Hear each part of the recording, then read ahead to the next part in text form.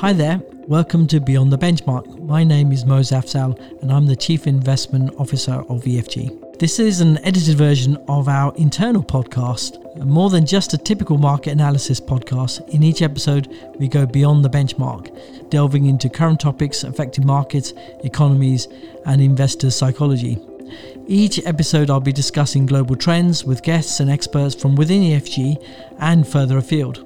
If you'd like to get in touch, please email me on beyond@fgam.com. Repeat that, beyond@fgam.com. First of all, Happy New Year to you all. Let's hope 2021, although has started with lots and lots of virus numbers continue to increase in pretty much everywhere in the world. But hopefully the vaccines are coming and we'll be able to hopefully see each other in person in the not too distant future. But certainly at the moment, lockdowns are aplenty, and hopefully you are all safe distancing and making sure you're wearing your mask as you go out. So this is the first of the year of 2021, and we thought we'll start with our Insight podcast. So the last couple of quarters, we've been using our quarterly Insight, our quarterly market review, with the team to go through that and hopefully bring this document to life, or certainly be a lot more interactive than it normally would be. On the call and the podcast today, we have Daniel Murray, Stefan Gerlach, Joaquin Toole, and Paul Templeton. Welcome, gentlemen. Just to start with Insight document, it's actually called Opening Up or Not, and there's a nice lock and key and chain on the front, and certainly at the moment we all feel like we're chained to our homes and certainly not allowed out at any point. So it certainly does feel very relevant as we move forward in January.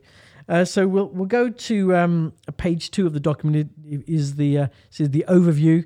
Obviously, Daniel and I are fresh off the video on the Outlook 2021 video. So Daniel, I guess the first kind of key point is around the synchronized rebound. Maybe you can take us through that. Yeah, thanks, Mose. So overall, we think that 2021 is going to be a year of continued recovery. So many economies contracted very sharply in the second quarter and third quarter of last year, and following which we've seen economic momentum build, seen quite a sharp rebound in many countries, and we expect that momentum to continue into 2021. But as somebody once said, it's not just the destination that counts; it's also the journey.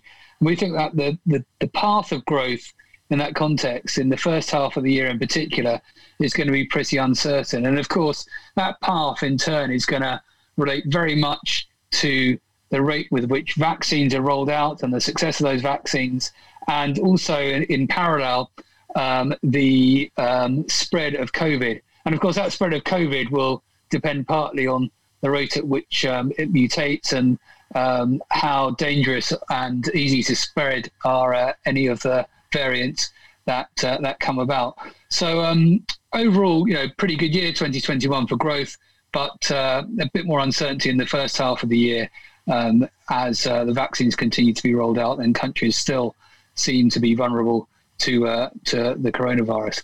So I think somebody else once said it's always darkest just before dawn. I think that certainly seems to be the case here. People are fed up at being locked down and facing restrictions in their lives. They're desperate to get back to normal.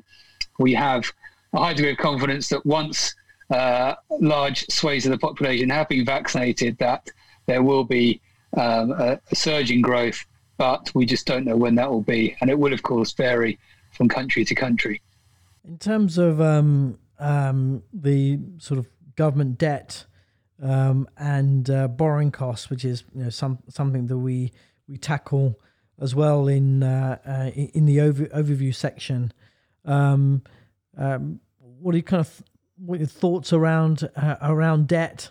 I think we've in the past we've said that we've kind of said embrace the debt, I guess we continue to think that. Yeah, I think, famously, Reinhard Rogoff released a paper, I think before the global financial crisis, that suggested that once government debt to GDP surpasses about 90%, then it starts to be more of a problem. But I think events of the past 10 or 12 years have shown that just isn't the case. And what seems to be much more important is the ability to finance that debt, so it's debt service costs. And of course, government debt service costs are being kept low by very low government bond yields. And those government bond yields are being kept low in part by the fact that central banks are expanding their balance sheets and have expanded their balance sheets by so much over the past few years. So I think despite the fact that we've seen a massive surge in government deficits last year, and I think that's highly appropriate given the hugely challenging and difficult situations that most countries were facing, it's not at the moment a problem for most countries. Now, something else that you and I have discussed, Mose, is the fact that growth is hugely important for determining debt and the ability of a country to pay back. So what countries need to be careful of is avoiding pulling back on the amount they stimulate the economy at the cost of growth, because that actually would be ultimately detrimental to the debt situation. So it's important that companies maintain sufficient stimulus to keep growth rates up and to give economies a sufficient chance to recover, because actually over the medium term, that's the best thing governments can do to bring debt under control. Good growth, of course, it means that governments spend less on things like unemployment benefit, and it means that tax revenues go up. So really important that governments keep an eye on that and they're not pressured into a fiscal contraction too early. I think that's one of the lessons over the post the global financial crisis. I think obviously with hindsight, I think particularly fiscal policy probably tightened too quickly. Post GFC, they probably needed to keep on spending for a good 3 or 4 years or 5 years after the global financial crisis to kind of to get out the funk. And unfortunately, they probably tightened too quickly, and then led to those those economies kind of dropping off, and we've been stuck in deflationary forces ever since. Yeah, absolutely. And I think we put this quote in our Outlook document this year that from Milton Friedman, who said there's nothing so permanent as a temporary government policy. And I think that's certainly the case here. It's governments have rightly responded to the crisis by looking to support their economies and looking to create as little disruption socially as possible, and trying to ensure that people are able to feed and clothe and house themselves. And that's completely appropriate. But of course, once you put these policies in place, they are it's very difficult to withdraw them, or at least to withdraw them in a way that doesn't have a really deleterious impact on the economy. So I think on this occasion, it looks like governments are being a bit more careful, and of course, the fact that central banks are working not exactly in concert with governments, but there's a lot greater communication with central banks than perhaps during some previous recessions. I think that tells you that actually the debt is affordable for longer. So hopefully that will mean that the stimulus isn't pulled too quickly. So in the sort of second half of the overview document, we have a section on pandemics and paradigm shifts, which we'll return to a bit later. But there's a nice little quote around Sir Isaac Newton around 1665, where he walked for 3 days to go home from Trinity College, Cambridge, to avoid the plague, self-isolating there for 20 months. And he developed calculus, the laws of motion, and a lot we didn't know at the time know about optics. So very, very interesting analogy relative to the previous pandemics. And I guess the this time around it is electrification, green technology, and digitalization of all forms during this pandemic. So there are some big benefits of pandemics, and probably one for EFG is the podcast, which I do wonder whether we would have actually had a podcast if it wasn't for the pandemic, or at least had the time to do it. So I think that's interesting. We'll return to that thought process a bit later on. Finally, we talk a little bit about the dollar, and we continue to see the dollar being like marginally overvalued now. Certainly, there was a decent move on currencies, or certainly against the dollar in 2020,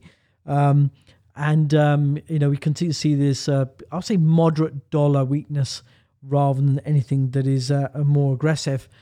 Clearly, one thing we have seen is that whenever there has been a big slowdown in economic growth, or where fear is around, the dollar does tend to strengthen. And so maybe in a more kind of optimistic world, that allows the dollar to depreciate a little bit more. We then kind of move on to page 4 of the document, which is the asset market performance. So just very quickly, MSCI World in dollar terms was up 16.5%. This is gross. So in the end, if someone said to me at the beginning of the year, you would expect equities to be up 16%, I would have thought, yeah, I'd be very happy with that return. But obviously we had a huge amount of volatility to get that return. But still, it's very competent. I think, generally I would say that most people were very surprised at how strong equities ended. But we also saw, fixed income markets. The Barclays Global Ag was up around 9%, some sort of strong returns across the board, even in high yield. So overall, for a balanced portfolio, it turned out to be a very reasonable year, and I think the key thing or key message was to have stayed the course through the course of 2020, and believed in the monetary and fiscal policy responses to get us out, to get us at least have a fighting chance of getting out of the COVID slump.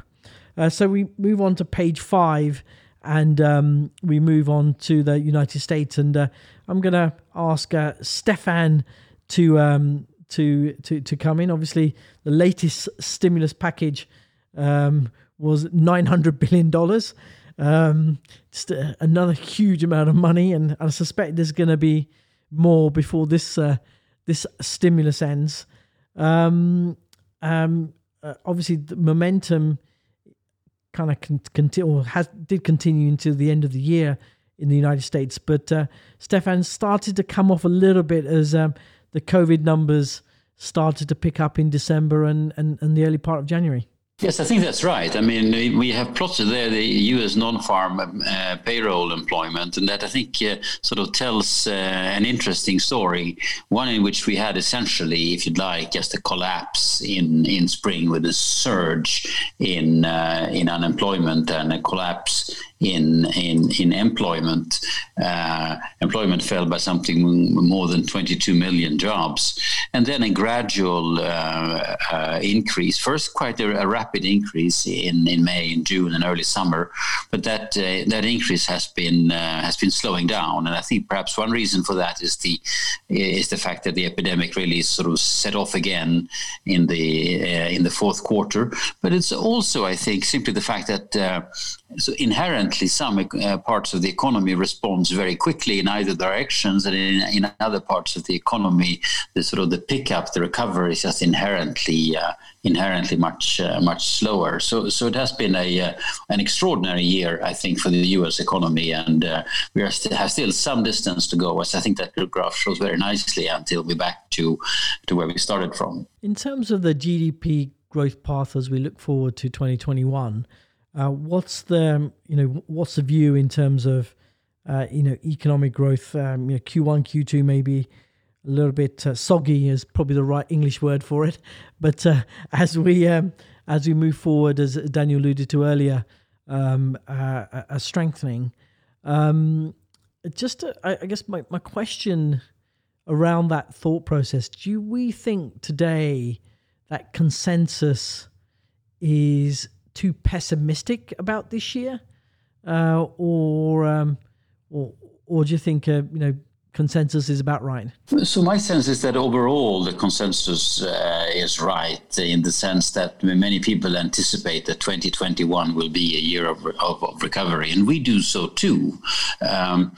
But the first 6 months don't look so good. I think to us there's a lot of uncertainty still.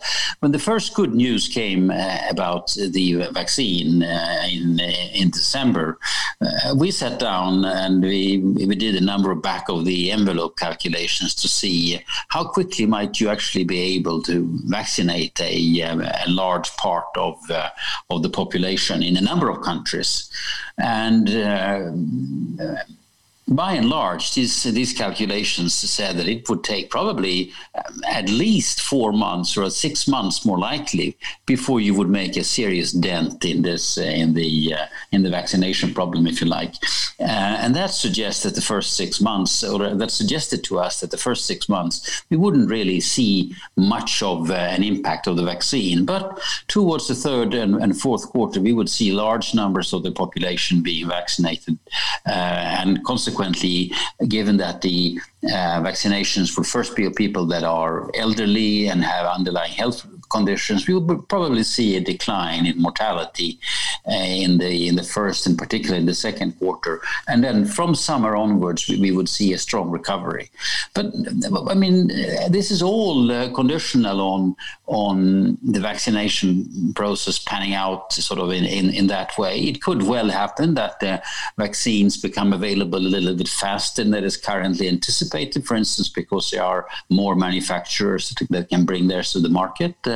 It could also be that because of logistics problem, etc., the whole process of vaccinating people in some countries end up being more slow, going more slowly.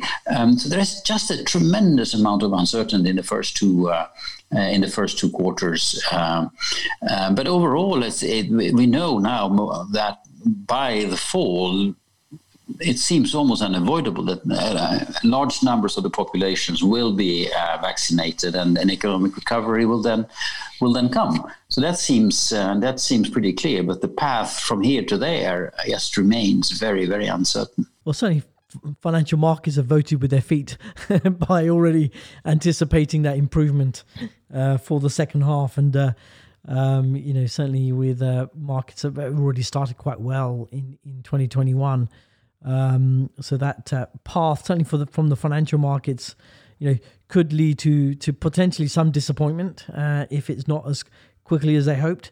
But certainly something that is worth watching, very, very carefully.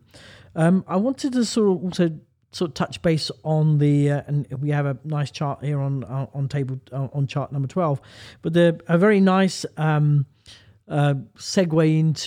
into the Federal Reserve. And in terms of policy and potentially, I guess, some changes in policy thinking, at least, rather than response going forward, particularly around some of the work that you've done around thinking around minorities and so on and so forth. Yes, I mean we have been talking a lot about this as you know, and internally, and there are some major changes among central banks. And of course, a very big thing that one needs to sort of keep in mind here is that it looks like now very likely that Janet Yellen will be the next Treasury Secretary, and of course that means that there will be very similar thinking both on the part of the U.S. government and the Federal Reserve, and that of course will be helpful. The Fed has said a number of things. I mean, they have adopted what they call average inflation targeting, and essentially that's just a long-winded way of saying, because inflation has been so far below our target for a number of years, we're going to aim to keep inflation a little bit above target for a while, so that on average inflation is at target, and that will then impact on inflation expectations. So that is plainly the objective, and I think that's the reason why when you you hear FOMC members speak, or when you see, for instance, the famous dot plots from the FOMC meetings, there is no one anticipates that there would be any movements towards tightening U.S. monetary policy or raising interest rates for the next couple of years. It looks very much like the Fed is going to try to support economic recovery as much as they can. Of course, economic recovery here is largely a fiscal issue. I think the other issue is that the Fed has increasingly come around to the view that it makes sense for them to run the economy a little hot, as they say, to let the unemployment rate really fall. In the past, the Fed, like other central banks, tended to tighten monetary policy just when they started to worry about inflation might be increasing. And that, in practical terms, meant that they started to raise interest rates as the unemployment rate declined to sort of what they felt was a sustainable level. And they did so. They tightened policy before inflation actually, in practice, started to rise. Now they come to realize that the relationship between economic activity and inflation has shifted a lot in recent decades, and they can actually safely let the unemployment rate fall to much lower levels than they previously thought was possible without having inflation picking up. The great benefit from that is that economically disadvantaged groups in society, in particular, for instance, the black community in the US and so on and so forth, they have typically higher unemployment rates in the steady state. And if you run the unemployment rate, or if you run the economy a little hot, these groups tend to find jobs, and that has a huge impact, particularly on on measures on economic inequality that then falls. The most effective thing central banks can do to reduce economic inequality is simply make sure that people are employed by running an expansionary policy. So I think this will come now. We will see this time. This is another reason why we should anticipate that the Fed will really hold off for as long as possible before they start tightening monetary policy. They're not going to tighten monetary policy just because there's a risk that inflation might rise. They will only tighten monetary policy once inflation really starts to rise, and not just start to rise, but starts to exceed 2% in a sort of persistent way. Then we will see some. Action. So there has been a sea change, I think, in the Fed's thinking about the economy. And we will see some of that also in other countries. So there have been big changes, and the thrust of those changes, essentially, we will have more expansionary monetary policy for longer than we thought previously was possible. Excellent. I think it's going to be very interesting to watch, something we haven't seen for a long time, actually. So let's move on to the page 6 of the document, to the UK. And there's a nice little chart 14, which is documenting the UK cost of COVID compared. Maybe, Daniel, this is quite frightening bubble chart, but maybe you could take us through it. Yeah, so really massive costs here. We've got various different dots on the chart, which just show the scale of and the impact of what we went through last year. So Concorde, which was the joint project with the French to develop a supersonic commercial aircraft, that cost about £8 billion in today's money. The Channel Tunnel, also a huge multi-year project, and with our French partners, that was at the time what was considered a whopping 18 billion. HS2, which is the high-speed train link between London and Manchester, that multi-year project in excess of 100 billion, which also seems like a vast amount of money, but that's also dwarfed by the bank bailout during the global financial crisis of 2009 and 2007, and that was nearly double that, so at 180 billion. And the COVID-19 crisis of last year, that the scale of that bailout dwarfs even the GFC bailout, and in fact, it's around about the same size as the joint amount spent on the bank bailout and HS2. So it's £284 billion sterling. So a massive amount, and still counting on that as the government continues to extend measures and to provide support to the economy. So a really massive amount. But I think in the UK, as with other parts of the world, the fat governments have been able to issue so much debt to support their economies and to support their spending plans, very much facilitated by central banks that have helpfully expanded their balance sheets. So thankfully that has prevented a blowout in yields. And as we say in the report, at the moment, markets seem reasonably relaxed about this big increase in debt. I guess the real concern and worry is those three projects, at least, have all come in the last 10 or 12 years, which is a huge amount of big projects to have spent all in a relatively short space of time. It is. I think there's a few points to bear in mind. So the first relates to this point about having low yields and debt service costs. And of course, there is an argument to be made. And Martin Wolf from the FT is someone who's espoused this on various occasions, that when yields are so low, then governments should be spending a lot. And I think related to that is the fact that a lot of this spending, perhaps less so with the COVID-19 crisis, but spending, for example, such on something like HS2 is an investment for the future. So what you would hope is that that investment facilitates stronger growth in the future that ultimately leads to lower debt levels. So the government has to spend now in order to benefit from it later. So it is of course a vast amount of money, but very necessary in the context of the unprecedented crisis we experienced last year. And what you would hope is that at least partly some of the money spent over the this crisis facilitates better growth in the future. So let's move on to the Eurozone on page 7.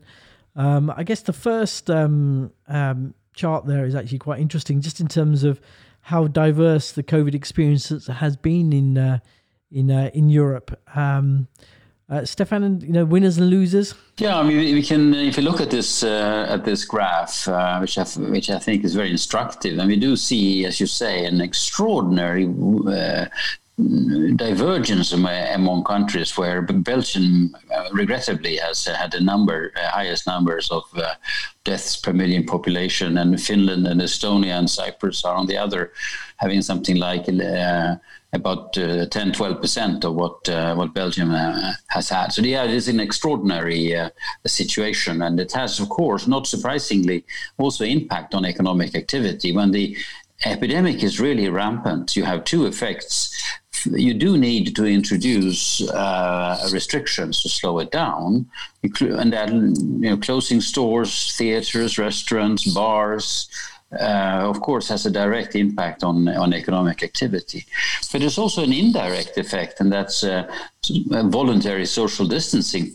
Frankly, when the epidemic is rampant, people just don't feel comfortable going out to restaurants or going shopping and so on. So they stay home, even though they are legally allowed to go shopping or go out for dinner.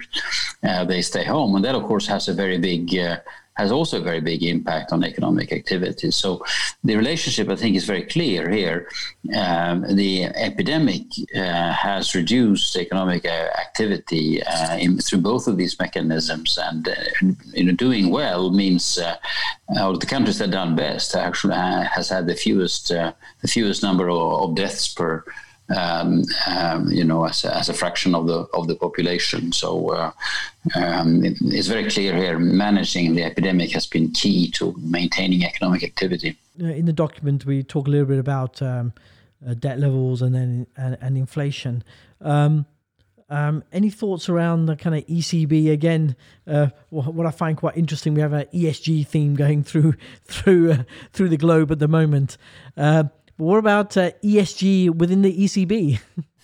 So I think, I mean, a lot of what we've seen, a lot of the commentary coming out of the ECB about about bonds and debt levels and inflation and so on and so forth is actually very much Madame Lagarde pushing the agenda she was pushing when she was managing director of the IMF, the whole issue of greening of the economy and green bonds and so on. She obviously feels that is a key issue. There is very little concern coming out from the ECB about high levels of public debt, and I think what's going on there is really that the ECB knows full well that if another public debt crisis would come, then they would behave very much in the same way as they did in 2010, 11, 12, 13, that is, they would start buying government bonds. I mean, a public debt crisis is generally deflationary. So you can then, as a central bank, go out and buy government bonds and with the idea of sort of pushing up inflation that happens to, at the same time, facilitate the financing of the government, but that can be seen as a side effect. But of course, it's a very fortunate side effect, if you like.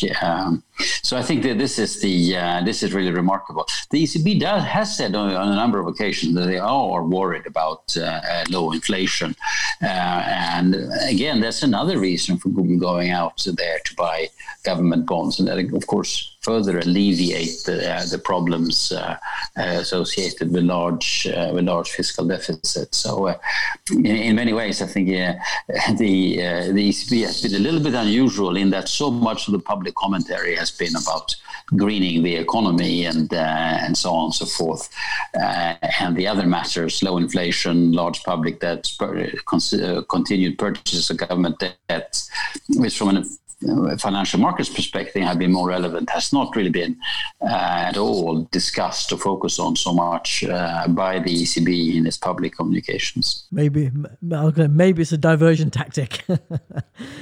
I think to some extent it is, in fact.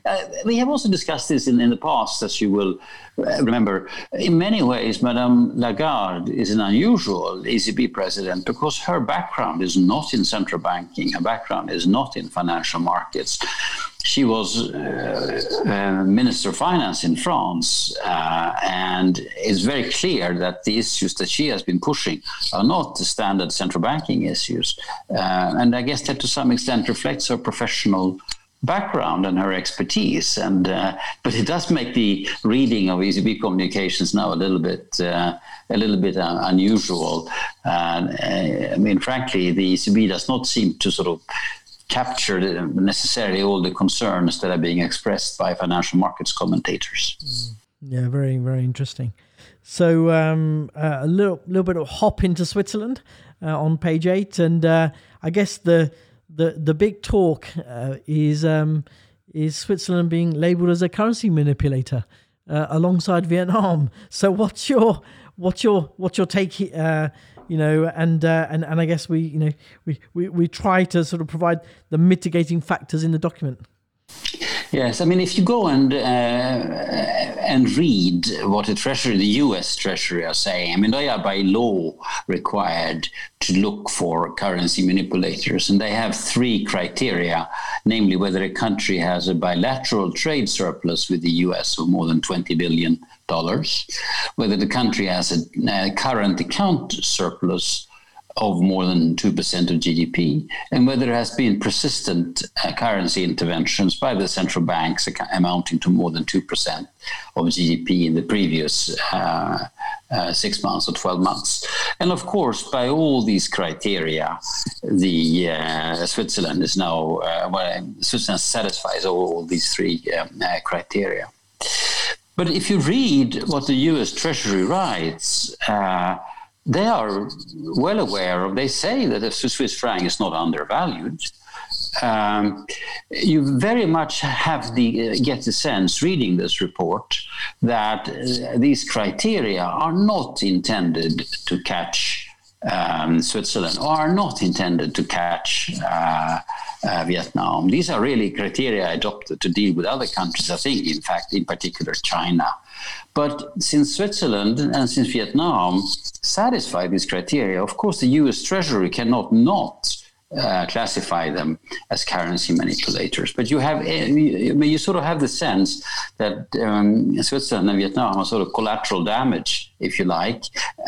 It's very clear from the report that the U.S. Treasury understands full well what's going on here, understands full well that that SNB is not trying to undervalue the francs, but rather is trying to avoid a very damaging surge in the value of the Swiss francs. They're trying to prevent an excessive appreciation of the Swiss franc, and not trying to force a depreciation of the franc in order to improve Switzerland's trade performance. So I think this is not something one really should worry about. Certainly not now under the new U.S. administration, but even under the Trump administration, it was very clear.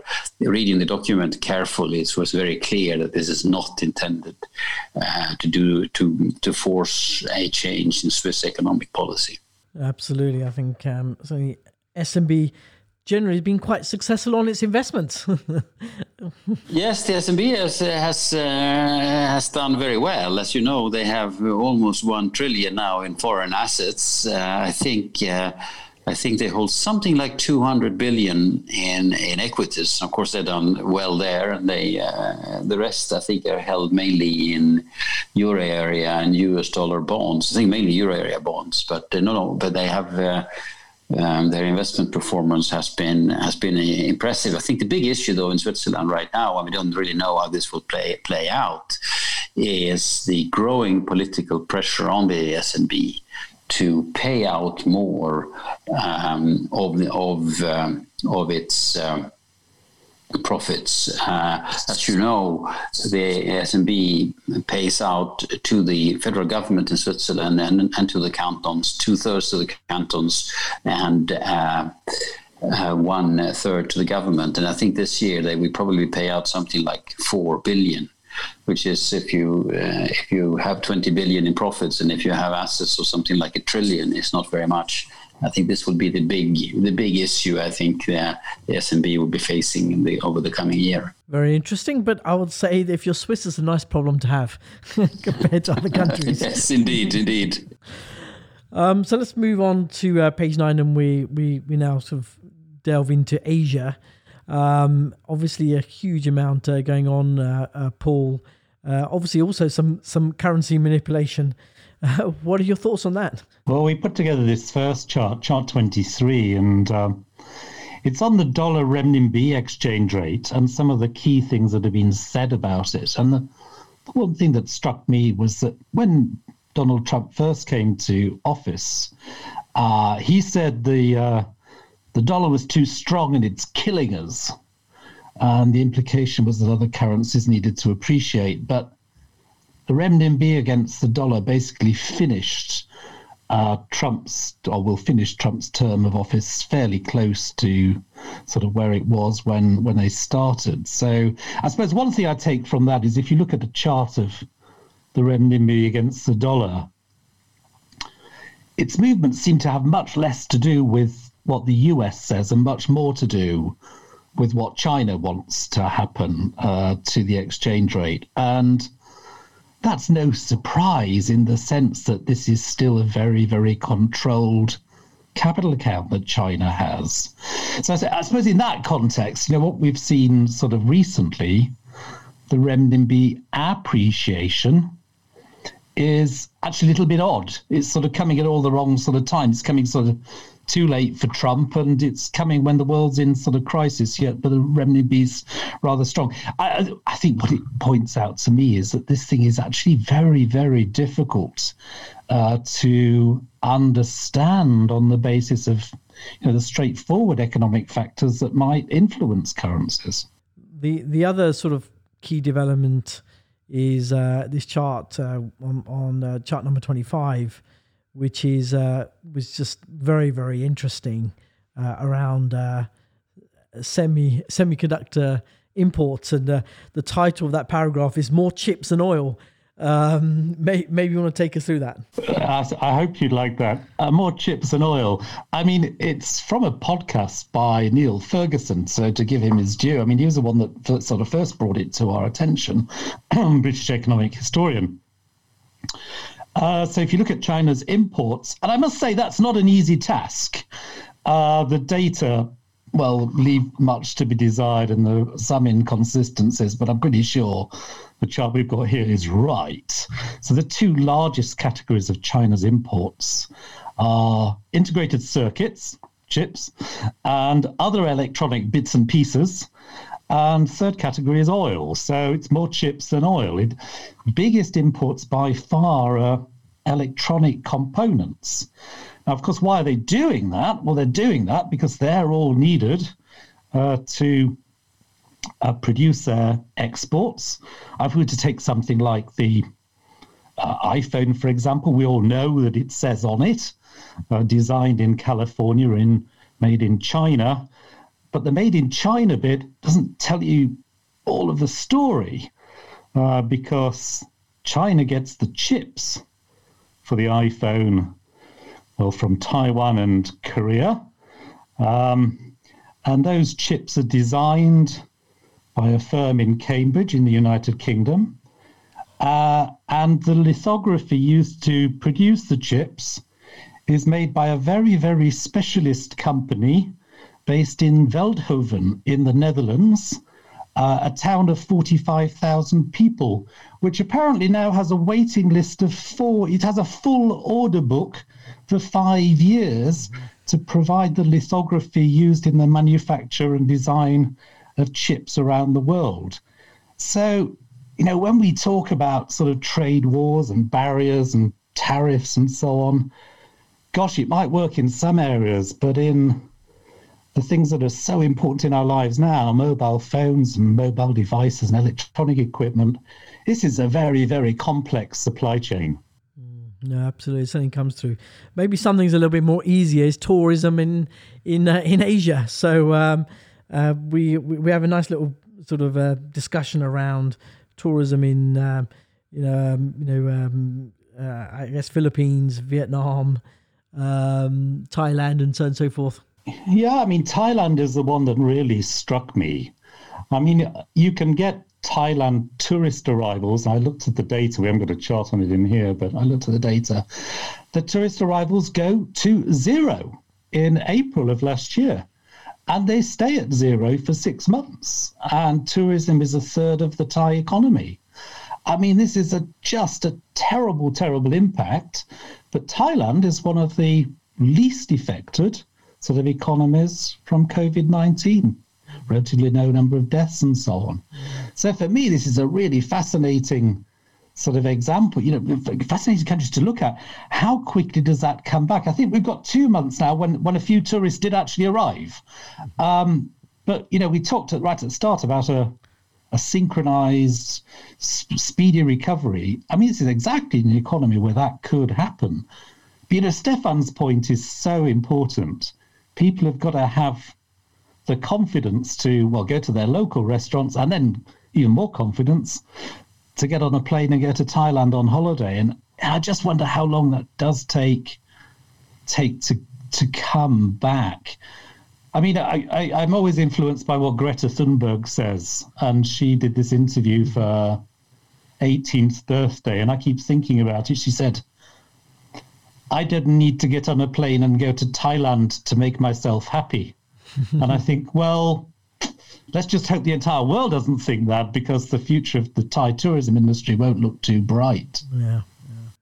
Well, I'm sure, it's probably one of the destinations a lot of people will go to. I'm absolutely so sure about that. I guess the other sort of interesting aside to that is concerts, and we had the James Pomeroy from HSBC on our podcast, and he talked about New Zealand rugby and how the sort of stadium suddenly became packed.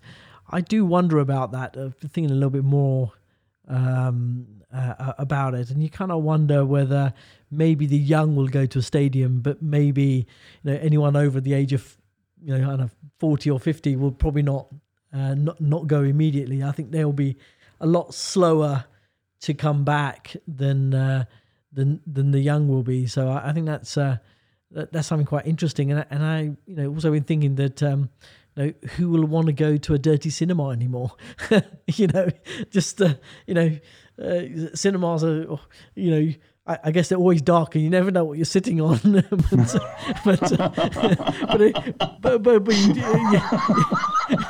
but you do wonder whether people are ever going to go back to cinemas. Going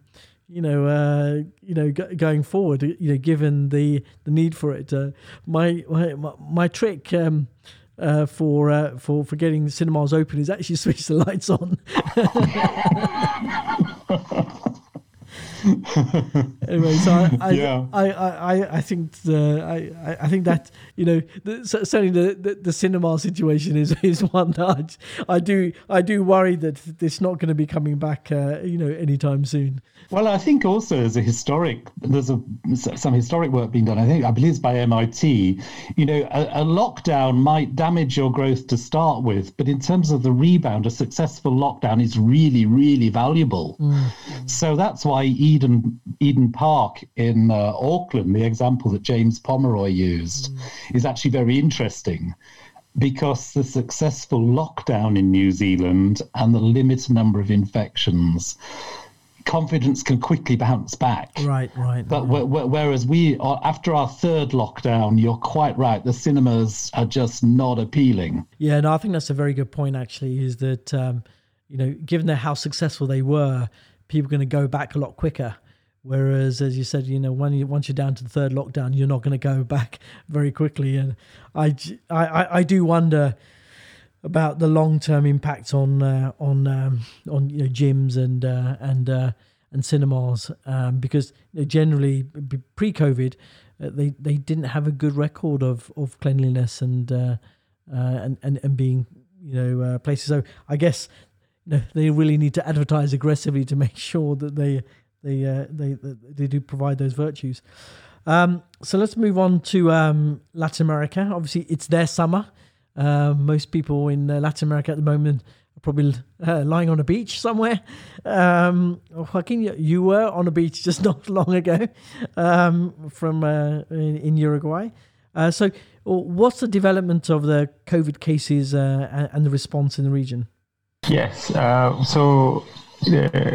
definitely it's their summer at the moment, and the problem is that they've seen what happened in the summer in the northern hemisphere and what happened with COVID cases then, and so countries are being very wary of the contagion rates across different countries, and we've seen the example of countries that had previously seen maybe a better record, let's say, in terms of managing the spread of the virus, catching up with some of the big spreaders like Brazil, like Mexico, and then you saw smaller countries such as Uruguay, Paraguay, that were behind in terms of number of cases, seeing a sharp increase there in their daily cases and also in the number of deaths. However, some of the measures that they took were very similar to the ones that were implemented in Europe, like closing their borders and not letting tourists move across different countries, only allowing nationals to come into the country, and imposing strict quarantine and track and trace measures for everyone that got a positive test. And in the document, we talk about kind of 3 reasons for Latin America's weakness. Do you want to just go through those? Because I think the points in terms of the makeup of workers, for example, is quite critical. Yeah, exactly. So then in the document we highlight the 3 reasons that we think that are responsible for the weakness in LATAM. One of the first ones you mentioned is the large proportion of workers which are employed in industries that are dependent on contact or on like dealing with people, such as agriculture, such as mining, and such as tourism as well, which becomes very important for some countries. And around 45% of workers in the region are employed in these sectors, and this is pretty high compared to a world average of around 30%. The other reason as well is that Latin America was starting from a very low base of GDP growth in previous years in comparison to other parts of the world. There were some very fundamental weaknesses that were in place just before the start of the pandemic, with low levels of per capita income, high levels of debt, very high levels of informality in some labor markets, and unemployment rates that were still pretty high in comparison to the developed world, made it also that we were starting from very weak fundamental conditions. And also the third one maybe is the fact that healthcare systems have been overwhelmed by the pandemic, by the number of hospitalizations and people that have to go into ICU units in many cases. And this shows the lack of investment in some of these areas, sometimes forgotten in terms of ahead of other areas which governments sometimes prefer to invest first. So therefore, the actual response to this pandemic, although it's been grand in terms of some tax cuts and some expenditure increases, it hasn't been of the same magnitude as we observed in the developed world. So we also cover the response and the recovery within LATAM, and we talk about the platinum quality policies in Chile, Colombia, Mexico, and Peru. I guess the real risk here is that obviously the outcome is a lot worse in terms of economic hit, and that risks, if you like, a credit crunch. Maybe not immediately, but certainly in a year or two's time. What is your thinking around that at the moment? Yeah, the response, as you said, was considerable in terms of facilitated by low inflation rates across parts of the region. Central banks were able to cut interest rates to historical lows, and as you mentioned about some of the ones that have better economic fundamentals that were pre-approved by the IMF to withdraw from these flexible credit lines, Colombia has been the first one that started drawing from this in December, and they're expecting to do it again. However, in terms of the future for the region, I think it also applies that phrase that Daniel was mentioning earlier about how permanent some of these temporary measures are, because it will be difficult for some Latin governments now to eliminate some of that emergency spending that resulted from COVID-19. With the debt levels under pressure, the governments might have to now resort to tax hikes because they probably cannot keep reducing interest rates. We've seen inflation starting to pick up a little bit more in Brazil, driven by higher food prices, very limited fiscal space as well to continue increasing spending. And we're going to start seeing problems maybe with debt sustainability issues, because some places like Chile and Peru already announced they were going to delay some of their tax hikes until after they have some elections now in April. And then Colombia and Argentina already announced that they're going to start increasing taxes to help the fiscal consolidation. So overall, I think the first 3 months of the year, first 3 or 4 months of the year, we're going to see continuation of some of these measures, given that the vaccination is still in a very early stage there, and they're still going through the second wave of contagion rates. However, later in the year, we're going to have to see maybe some countries revert to interest rate hikes or as well some tax hikes to be able to cope with some of this emergency spending. Absolutely. So we will certainly watch very carefully. Certainly is still, I think the headline for 2020 from that I vividly remember is actually the headline in one of your articles, which you wrote, "Winter is coming," and winter will be coming again in Latin America very quickly over the next sort of 3 to 4 months' time. So we'll certainly watch to see how that pans out. Maybe I'm gonna have to review again what will happen once winter comes again. Yeah, exactly. Yeah. Second winter. So the last article we have on page 11, which is an absolutely fascinating discussion around pandemics and inflation, and looking at the experiences around the world and the UK specifically, of 10 pandemics going back all the way to the 13th century, Paul. And the inflation outcome is actually, maybe a little bit different to what the current consensus suggests. It is on the basis of that long history. I mean, this database has always fascinated me. I mean, the Bank of England put it together. It's the Bank of England's millennial database. It goes back, for consumer prices to 1215. Now, of course, there's no statistics office then. So, I mean, this is pieced together from largely agricultural prices, but there's no reason to think it's inaccurate.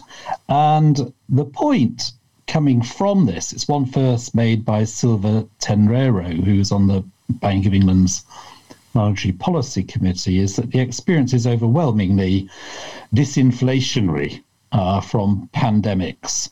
I have to be a bit careful about what we call a pandemic. We've got pandemics, we've got plagues, we've got epidemics, we've got the cholera, got Black Death. I mean, we've had 10 big ones, and the overwhelming experience is that inflation falls, and the inflation rate falls typically by around about 4 percentage points, and it lasts. That takes a process of about 4 or 5 years.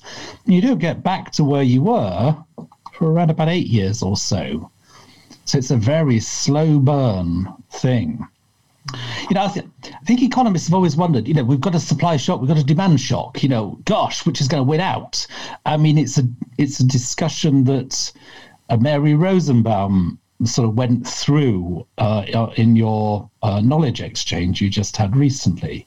And I was interested because she said, the Fed or the FOMC members overwhelmingly seem to think the pressure is for disinflation. The evidence from this study that we use, from pandemics and so on over a long period of history, is overwhelmingly, it looks like disinflation. Inflation is going to be lower. But that is quite the opposite of what many people are talking about right now, which is we're going to have more inflation as a result of this because of the easy central bank policies. So why has it been disinflationary in the past? Well, basically because it's a bigger it's a bigger shock to demand than it is to supply. But there are a few interesting sort of points about that. There's often a shortage of workers. Without being too grim about it, I mean, the workforce is smaller as a result of these terrible sort of events. And certainly after the Black Death, wages rose very strongly, and real wages have risen very strongly in all of these cases. So real wages go up. So you might think, well, that's rather strange. So we get all of these terrible events. They're disinflationary, but real wages rise. So surely that means people are going to go out and party like crazy, and things are going to get back to normal quite quickly, the type of recovery we've talked about. Well, historically, that hasn't happened. Now, of course, there are big differences, aren't there? I mean, we didn't have a central bank. We didn't have a fiscal authority sort of, propping up the economy. We didn't have vaccines and so on. But it does seem to suggest that there's a great deal of consumer demand-led sort of caution after these things. And one very fascinating angle on that is the sumptuary laws. I don't know if you've ever come across the sumptuary laws, but they were first introduced after the Black Death. And basically, they were laws designed to stop you behaving in an extravagant sort of manner. So the first ones started to forbid people from having glass in the windows. Oh, please don't do that. Don't show off by having glazed windows, and don't have clothes that are too fine and too sort of coloured and so on. So some of that was enforced by law, but there was a natural reticence on the part of people to go out and be a bit sort of, well, what would we call it now? A bit flash, a bit bling, go to Thailand on holiday. There was a reticence to do that. So the demand deflation aspect wins out sort of in after the pandemic, and it finishes up being deflationary. There's a small extension of the UK work to a handful of other countries, and it seems to be found pretty much against in other countries. Sort of the experience is also that you get the deflation to start with, lasting 3 or 4 years or so, and then the recovery really takes quite a long time. So, yeah, a long history would suggest this is disinflationary or deflationary, not inflationary. It certainly is very much against the consensus thinking at the moment. Certainly, when you look at Bitcoin prices, which obviously have rocketed as a result of fears of inflation. So I think certainly that's certainly a very interesting development in the very short term. It is. But the thing that I'm thinking about also in relation to that is this not a little bit like what we had after the global financial crisis? Because that was very much a story of asset price inflation and not general inflation. So maybe it is the same again. It certainly could be. I think reticence in terms of extravagant spending is something that is quite interesting, and indeed is something we'll watch out for very carefully as we go through, certainly to the second half of this year and into next year. But certainly the overall evidence, overwhelming evidence from this analysis is that we've got 3 years of disinflation. Very, very interesting. So I'm sure we'll have lots of listeners challenging that assumption as we move forward. So, gentlemen, thank you very much for your inputs today, and obviously inputs into the document itself. No doubt we'll get lots of questions coming through on it. So thank you. Thank you. Thanks, Mose. Thanks, Mose. Okay, so we'll wrap up this podcast here. Thank you very much, everybody, for listening, and we'll talk to you again next week.